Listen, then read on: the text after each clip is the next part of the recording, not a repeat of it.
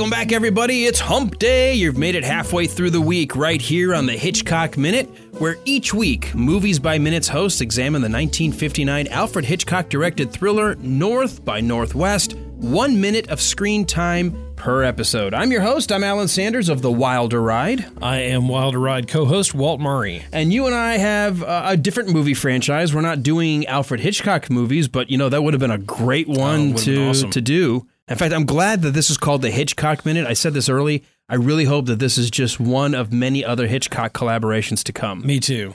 Well, for one thing, Hitchcock deserves as much recognition as possible. And so for all of us to be able to be fanboys with him for a little bit and check out this movie and, like you said, hopefully some others, he deserves the attention because he was a masterful movie maker. He was. If you watch, and thankfully we all have YouTube or access to YouTube, there's so many snippets and interviews and documentaries and just things behind the scenes, people breaking down scenes from all of his movies. And you look at how he thought out each of the scenes. In fact, one of his quotes that I came across was he said, once I get on the set, it's almost kind of boring because I've already made the movie on paper. I already know what it's supposed to be in my head. And he said, after that, I realize I'm going to come short of whatever it was I made in my head because actors don't necessarily do the performance I want. I don't get the shot I want. I don't have the budget I need. So he said, I've got the perfect movie. And then I show up and go, well, I'm going to have to settle for 90% of that or 80% or 70%. But I love how his way of thinking is that he's planned with such detail, shot for shot, moment for moment, that he already knows what he wants. It's just a matter of getting the actors and the set and the crew to do what he wants. That's right. Yeah, and it's interesting because, you know, there are movies that you and I see that we get to the end of it and we're like, did they have a script? What was the vision here? Did they, you know, board this out and actually have the story set up? Because it doesn't seem like it. But with his, everything mattered, everything was significant, and everything was planned to the last second. One of the interviews I saw with him, because he was talking about some actors that he's worked with, and he didn't want to, and you could tell that British in him, he didn't want to talk ill of people, specifically if they'd already passed away, because he'd say, but he would comment on one or two that he'd say, I knew the progression of shots. I knew if somebody was going to look up, or I was going to need them to look up because I wanted to then show what they were looking at. And if they didn't look up, it would make no sense to insert a shot of what they were looking at. We have to tell the audience the actor looked up. Now, as soon as we swing it around, we all intuitively know, oh, we're now looking up at what this actor was looking at. And he said, and there was nothing more frustrating than dealing with an actor who said, I don't know if I'd look up then. And he's like, well, but no, you would. He's like, because that is how you are going to do the part. And he said sometimes the method actors were the hardest to deal with because he called them little children. He said, oh, they love to explore and play and do all this kind of stuff and think, oh, look how creative I am. Well, that's great. You're like beating on a box thinking it's a drum. I'm here to make a movie, and I need you to do what I'm telling you to do. And it was kind of an interesting way of approaching character because he wanted trained, almost theater actors that were used to doing exactly the same thing every time. And he loved working with people like Jimmy Stewart and Cary Grant because they would follow what he wanted them to do. And then they brought that sort of maturity of their character and who they were to their roles, but they also followed direction. Well, I think you kind of go both ways. I go both ways on that. Do you really? Should I? Do I need to? That. Do I need to tell somebody? Do we need to put a note out? Well, you know, we all have see it from both sides. See it from both sides. There we go. Because you see some of the actors that what they bring to their character is astounding and really makes that character. I think of like Han Solo and Indiana Jones. Oh, same actor. If you don't have him playing that part, it's not the same character, but it's a lot of that is because of the gravitas that he brings to the character. Well, I mean, there is room in certain instances when you're making a different kind of movie or you've got a different kind of flow or format or whatever you're trying to tell of having actors sort of just wing it scene to scene. Mm-hmm. I mean, Bill Murray and Alfred Hitchcock would never work together if they had come across, because Bill Murray would never give the same line twice. Right. Hitchcock would go mad. He would fire him in the day. Because in Hitchcock's mind, like I said, in his mind, he's already made his movie. So he needs you to do what he already put down on paper. You're not going to come up with something better. He's got what he wants. You just have to do it. Right. But then you look at Ghostbusters. Ghostbusters would not be what it is if Bill Murray wasn't being Bill Murray. 100% agree. 1,000% agree. Yeah. And I think you just have to know, well, what kind of filmmaker are you dealing with? So let's this way, if Hitchcock were still alive making movies, I would be thrilled to just be in a Hitchcock picture. Oh, yeah. I'd still be just as thrilled being in a Spielberg picture, knowing that I've got a little more latitude to kind of play around and try things, because I trust he's going to go, oh, I kind of like that. Let's just go with that and try that. Let's just do it again that way. Right. He's very open to actors where the more traditional grew up in the silent era of almost German style of filmmaking. When Hitchcock came out of England and came to America, realizing I've kind of hit the peak of where I'm going to be in England. If I really want to make like big movies, I need to move to the United States. Mm-hmm. He was a very rigid, old school kind of classic filmmaker. And you had to have a different style of actor. Right. Well, and I think if I were an actor, I would love to work with people like J.J. Abrams, because the day I was on the set with him, it was mostly extras all day long. There were a few other scenes, but mostly extras. And there were a couple times J.J. Abrams actually asked the extra what they were thinking, and then when they told him, he was like, yeah, do that, but do it over here, so that we can get it in the frame better or whatever. So it's interesting to see how people approach it differently, and it has to be done by their personality, because it won't work otherwise. It's weird is the stuff that I do and the films I've shot or the videos I've made, which are more corporate style, but still, I'm kind of in the middle. I very much, because I used to be an actor first, that's where I started before I ever directed anything. So I appreciate when an actor is at least given the latitude to say, well, here's what I'm thinking. Right. So as a director, I've always been open, whether it's a stage play, whether it's a film, whether it's video, whatever. I'm always open. But at some point, I also had the vision I have on paper. We've done our work too. I wholly believe in pre-production, because it's a lot cheaper to make edits on paper than in the editing room after you've already filmed and go, sure. Oh, we forgot something. We got to get the set back up. We got to get all the extras back. We got to set it all back. That's a lot of money. Yeah.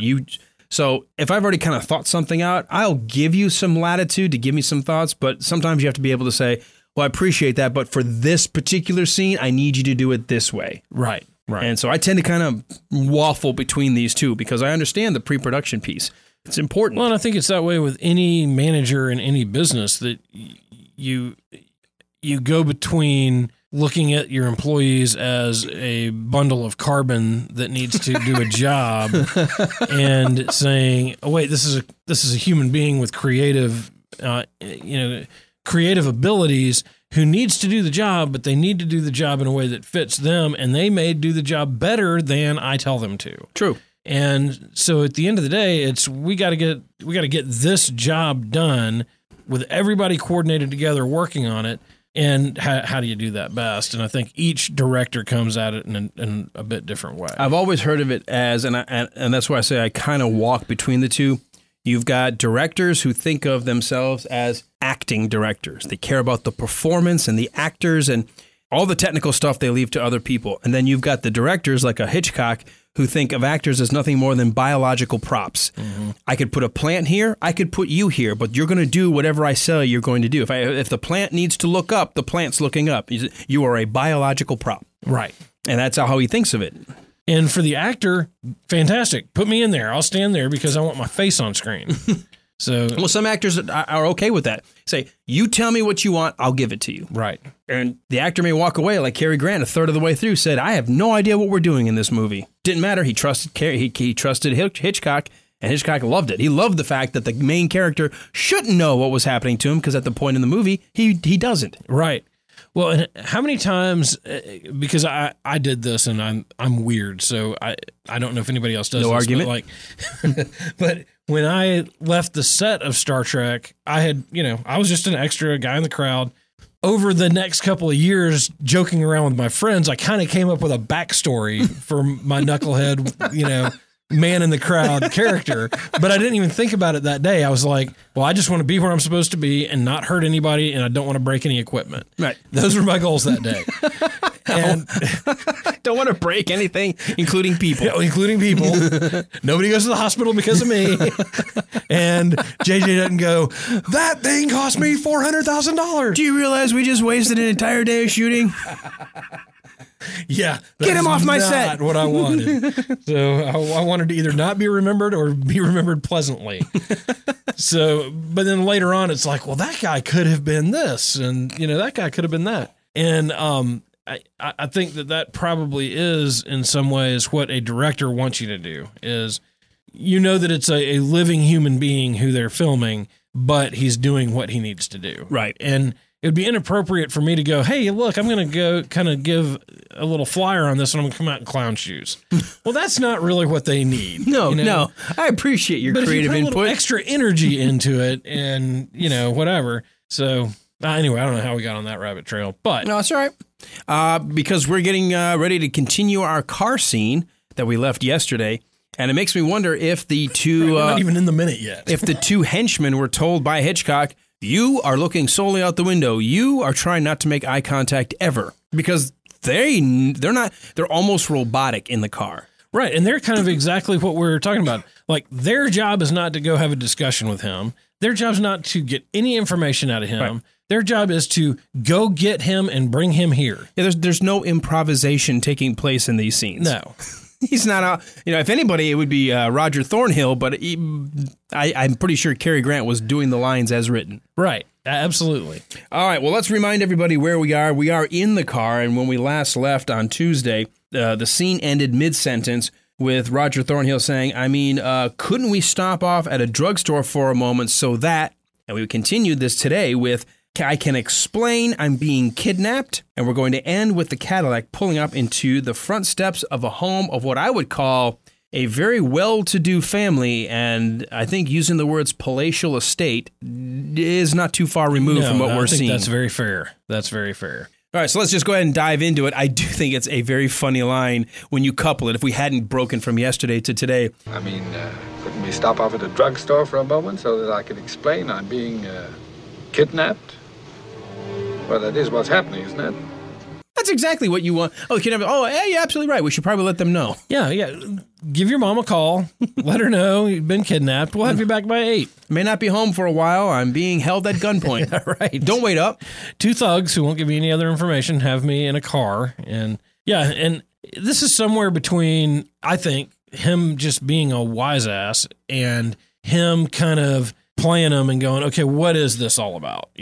Right. Where is this going? And trying to kind of fish for information from them. And he tries to press it. After saying that, he leans forward to the guy who's refusing to make eye contact with him. And he said, well, that is what's happening, isn't it? And Valerian is just, nope, my specific direction from Mr. Hitchcock were do not make eye contact and do not engage. Just sit here. Just be this is almost worse when they're not even acknowledging him. This is worse. And he just doesn't even know what to do. I like when he feels like, okay, you're not going to look at me. You're not going to look at me. You're not going to answer me. Maybe you're not paying attention to me. Fine. I'm going to go for the door. Oops. Yeah. Not a wise move. Well, it makes sense, but.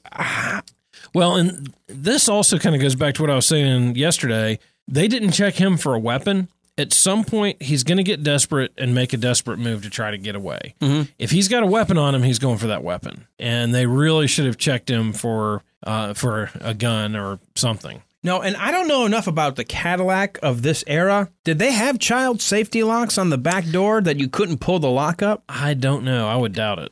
Because he tries to pull the little pin. Remember older cars, you saw the little pin you could actually pull up to unlock the door. And everything was manual. Right.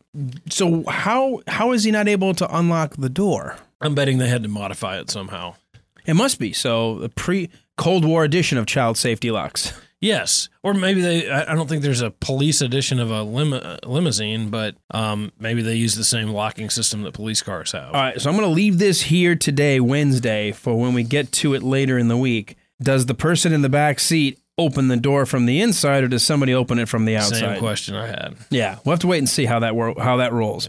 Because right now, this does feel goofy. What it should be is he's able to open the door a crack, and the guy shoves him back in the middle and goes, don't try that again. Right. The fact is, he can't even get it to open, sits back in his seat slowly and says, locked. Hey, there you go. Captain Obvious. Nice. Yeah, good job. You figured that out for yourself, did you? You're a scientist, I assume?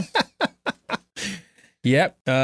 He doesn't get a response. In fact, what I think is really weird with whatever direction, this is where I think that sort of biological prop mentality starts to not work in little moments, because the main guy, Valerian, still off to the side, never once even looked at him trying to escape.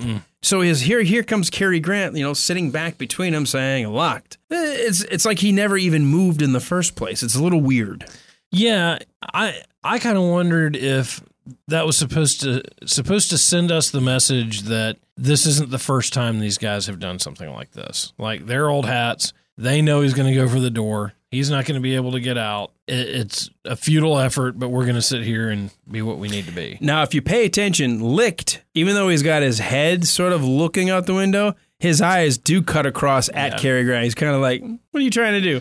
What you talking about, Willis? Yeah, exactly. Exactly. But he then goes back to looking out the window as if he's supposed to. The other guy never even acknowledges the movement, the attempted escape. Maybe he took something. He may have. They just put a cement prop of him in there. He's definitely he's almost catatonic the way he's not reacting to Roger Thornhill's attempted escape. Well, then we get the dissolve, and now we're sort of on what looks like we're not in the city anymore. We ain't in Kansas anymore. We're at Pete Townsend's house. We're at maybe that's who it is. He's got the money. Yeah. But we see the car turning into a drive of some kind. There's a wrought iron sign with the words Townsend written in a large block capital letters. And actually, it looks like the marquee signs you would see for like a movie theater. Almost like there's like little raised circles on each letter, like 3 across the top for the T and then 3 more down. And I almost wonder, is it just for pattern or is it lighted? We can't tell because it's daylight. Yeah, that's a good question. I don't know if they would have electricity running to the sign, but it does seem like almost like a theater marquee sign rather than your welcome to the home of Townsend. Yeah. The gate is amazing. It is. I mean, this is like you're entering the Lord, the realm of Mordor kind of like Lord of the Rings gate. Well, it's that old style Hollywood mansion kind of gate. Yeah, it's got a lot of greenery around the outside to block the view of wherever estate, and the estate is probably set pretty far back off the main road. This is not your typical 200 or 300 foot driveway entrance. No. This is probably more like a half-mile driveway. Yeah, it's long. Well, even the fact that we have about 40 seconds of driving in this scene gives us that sense of this is way up there, and this is a long ride out. And when he's been kidnapped and he doesn't know what's going on, this had to seem like 2 hours from gate to house. So it's an interesting way that they shot this minute because that is a long time for no dialogue and no real action other than just driving and showing the house. Now, anybody who's listening, if you want to engage us on social media at the Hitchcock Minute or the Man on Washington's Nose on Facebook, I couldn't find if this was, let's say, a known cemetery gate opening or of some real estate, where this came from. But it almost looks like it must have been not necessarily a private home. At least my thought was, because you see these 2 almost cement poured pillars. They're not very tall, maybe about the height of a bumper in front of each of the 2 towers that make up the arched wrought iron gateway to enter the estate. Almost as if those were there to keep you from accidentally hitting the wrought iron, like the protective little pylons of some kind. Yeah, kind of buffer pylons. Yeah. So I was wondering if this was maybe an entrance to it, because it looks like this gate looks like it would be the entrance to a cemetery or some kind of an old churchyard. It just for some reason comes across that way to me. It definitely does not look like a house. It's a magnificent gateway. They enter in through that gate, and as we see them back in the car, he makes the comment about it. He sees the sign. He says, "So who's Townsend?" Doesn't get a response, as is typical. I do love this continued sort of snarky, smarmy tone of Thornhill, because he says, "Really?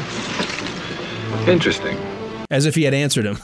Okay, so this was filmed at Old Westbury Gardens, Old Westbury, New York, right near New York City, at 71 Old Westbury Road. Oh, good. You found it.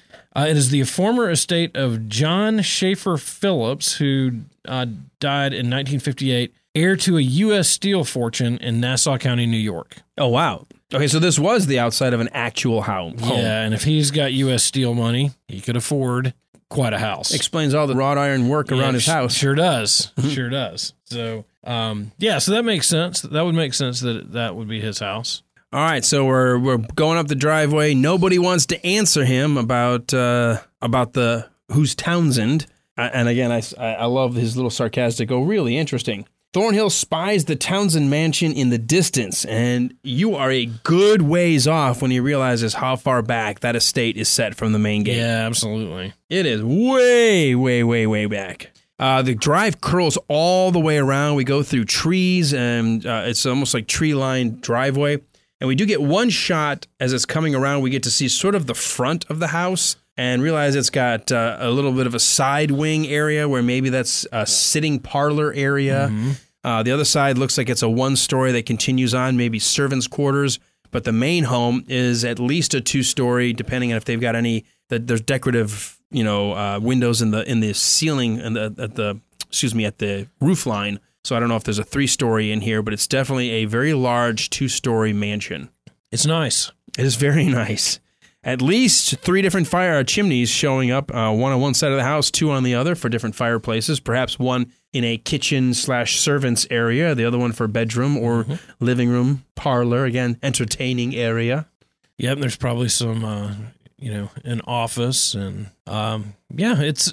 So if you get kidnapped and you get dumped behind Kmart, that's one thing. But if you get kidnapped and you get brought here, this really has to bring a lot of questions to mind. That's a great point to talk about for a minute. What is now going through his mind? Because you've got these 2 guys that are nicely dressed that met him at the Plaza Hotel. They're driving in a Cadillac. They show up at some palatial estate where they're pulling up to the front door of what is basically a modern mansion. Yeah. Who the heck is kidnapping you? Yeah, I just got kidnapped by Ted Turner or, some other crazy rich person. My first instinct will be something that I think Cary Grant gets to later is you've got me mixed up with someone else. You've got, you know what? I was just in the wrong place. I must look like somebody you think you've got, but I'm not who you think I am. Well, you half expect that when they pull in and you see Townsend, that he'd be like, oh, Townsend. Yeah, now I get it.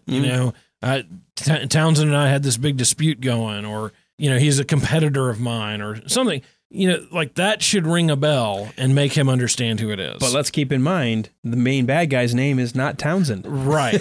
Well, yes. But you would expect that if he was who they thought he was, But would he know Townsend then? Maybe not. Because we find out, again, spoilers, we find out that this is the Townsend estate, but these people have nothing to do with Townsend. And I don't know how it is in New York, but in Atlanta, where we live and record, we kind of know who the richest people around Atlanta are. I mean, we at least have them on our radar because we hear about them on the news. And compared to a place like New York, there aren't as many mansions and stuff. But maybe there so many rich people around that it wouldn't ring any bells. Yeah, I would argue that in the New York area, with as many people live in and around there, and as many people have made their fortunes, whether it's in commodities, stock, trade, inheritance, obviously, even film and television, big in New York. Yeah, you're not going to know everybody if you're not in that inner circle already. And to me, the fact that he doesn't know who Townsend is means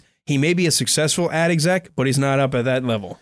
Yeah, and even with us reading off whose house that was, we didn't know who it was until we said U.S. Steel. Right. So, but if he really was who they thought he was, you would have expected him to, like, the bell to ring and go, oh yeah, got it. Now I know what I'm up against. But he has no idea. Yeah. Now I'm, as a movie watcher, because I already know they've got him mistaken for someone else because I was paying attention. I'm still trying to figure out, okay, but who's kidnapping him? Who is it that lives here? Somebody's got this much money, you can't just pick up the phone and just say, hey, I'd like to talk to you? Okay, so in a case of mistaken identity, and in a movie with a case of mistaken identity, you already know that there's a curveball being thrown at you. So do you really know that that's not him? Like, now you're kind of open to anything. So you can assume some things, but you also know that rug may get pulled out from under you. So my thinking initially was, is he really a spy who's just saying that he's not the right guy? Until we got 10 or 15 minutes further along, and I was like, yeah, he really is just kind of the wrong guy. Yeah, I never thought of it that way, but I could see where you could make that point. And there's been other movies who have done that, where the irony is the guy who we think is being mistaken for the person is actually the person, or maybe in some ways is a completely different person, but is being found out not because they thought they were person 2, but they turned out they were person 3. Right. So you always kind of want to keep your options open and, kind of the fool me once. Wasn't that the premise of the plot for No Way Out? Yes. Where they were investigating who's the Russian mole, Yes. and it turns out that the investigator was actually the Russian mole. That's right. But never let on the whole time. Yeah. That was a crazy movie. Well, and we just had that, and of course it'll be well past the spoiler time period by the time this comes out. But we had that in the Star Wars movie that we didn't know who the mole was, and then we finally found out, and I was kind of surprised. I didn't think that was. Can I tell you that was one of the things that was one of my major grievances? If I could nail my list of grievances to the door of J.J. Abrams' house to say, here's what you did wrong with Star Wars, that was one of them. Making the mole be the individual who it was. Yeah. It was dumb. I kind of wondered if that wasn't a thumb in the eye to the previous director. It's just dumb. It's just dumb. But that is a discussion for another time. Another time, but it was podcast. Dumb. It was kind of dumb. It was definitely done solely for shock value. Yeah. For me to go like, I didn't see that coming, but then you go back and look, and there's nothing at all that supports it. Not one iota. And to me, it wasn't even a shock. It was just kind of like, oh, that's kind of a surprise. No. Just because like you said, I didn't see it coming. Well, no, because it was dumb. He could have made BB-8 be the mole for all we know. Right. And be like, well, wait a minute, you've been the mole this whole what? Yeah. Shock value solely for just picking a character you weren't expecting, but there's nothing that supports it. And I don't think they developed him enough as a character to. And okay, anyway, sorry. We could have an entire podcast of my list of grievances with Last Skywalker or The Rise of Skywalker. Yeah. Well, okay. All right, let's get back to this because actually we are at the very end of the minute because as we see the car pull up, it's coming to a stop, but it doesn't come to a full stop when we are done with the minute. So the car is just about ready to park in front of some cement stairways, cement steps, outdoor steps leading into the front door of this home. Yeah, so we are definitely left here with the same questions that our hero has of what the heck's going on here. What is going on? All right, we are done with minute number 8 as far as what's in this minute, but you've had notes there you've been going through. Is there anything you want to circle back around to or anything we didn't quite cover the way you wanted to? No, not a whole lot of dialogue in this minute, but I think we've covered it pretty well. Now, it's very interesting, again, the notion we talked about at the very beginning of the minute about how Hitchcock liked actors to do very specific things, and it looks as though his 2 henchmen here were very much following to the letter. Don't make eye contact. Mm-hmm. Look away. Don't acknowledge. There's not even the sense of, okay, I hear you, where we can tell by body language. They're like, nope, I'm just going to stare. Yeah. And to me, that's actually a little weak. There should be moments where there's that desire to want to make a comment and then not. And I'd be at least you're listening. At least they're engaged. But talk about not being present. They're acting like they're not even in the car. They're right. Like, I'm somewhere else. Did I leave the iron plugged in? Right. What am I having for dinner? What's for dinner tonight? I wonder what Townsend's going to make. Or Van Damme, as we're going to find out. Yes. So, yeah, but not a ton of, no plot twists or anything in this minute. So just leading up to some reveals, I guess. All right. You and I still have a couple of minutes left to be part of this this project, and then we are going to be done and in the books, sitting back, listening to everybody else. I'm going to give a plug on the Friday episode as our last one of all the different movies by minutes to follow. But for now, if folks like how we kind of approach a movie and they want to learn a little bit more about our podcast, where can they go?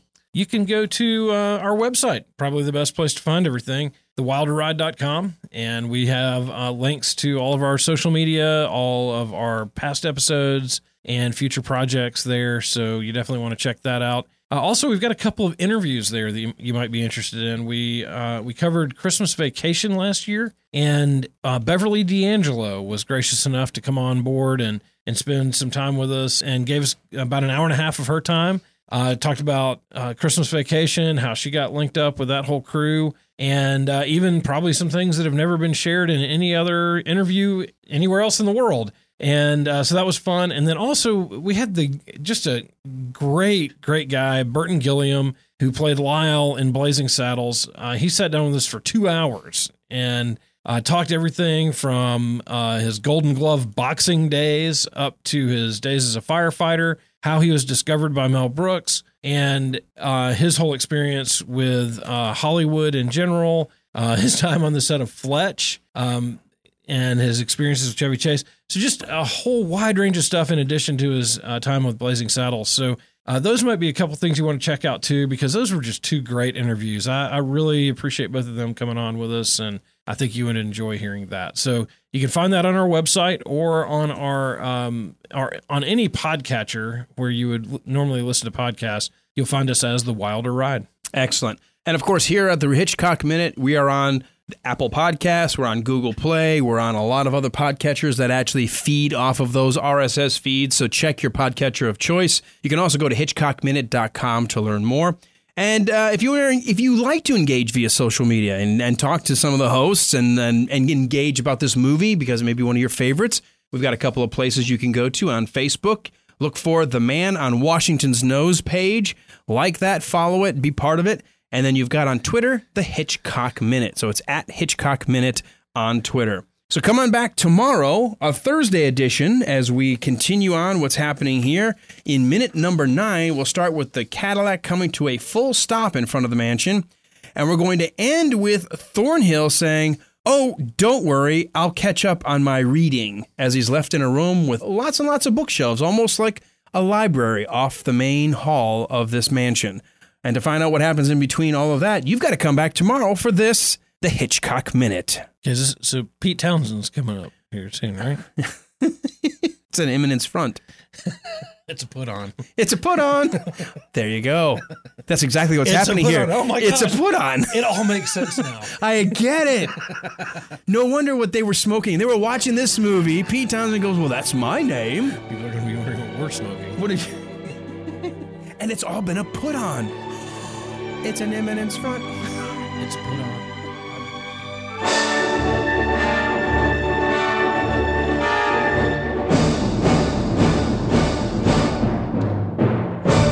Goodbye, Mr. Thornhill, wherever you are.